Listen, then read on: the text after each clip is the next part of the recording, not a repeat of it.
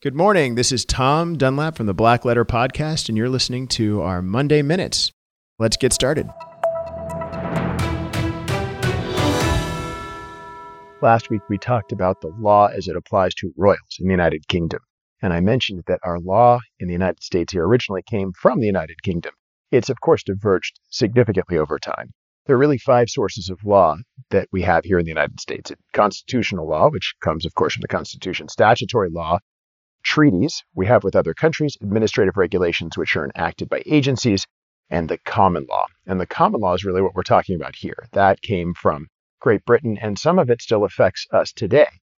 You may have heard the term stare decisis or precedent. They're both kind of the same thing, and this came from, in long ago history, clans or groups, tribal groups of people would have arguments with each other, and the judges who sat in judgment over these arguments would look to the decisions of prior cases.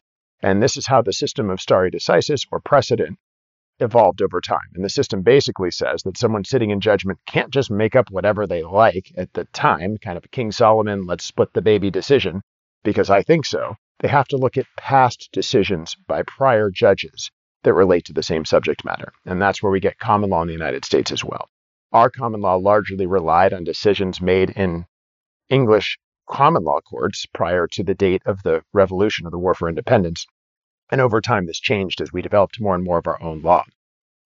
In each state, the states over time enacted something called reception statutes. And these statutes specifically took in the British common law and said, we are going to rely on these English decisions until either some expiration date, or in some cases, many states, or the Commonwealth of Virginia, for example, left the expiration date sort of vague. There is no such thing at the federal level.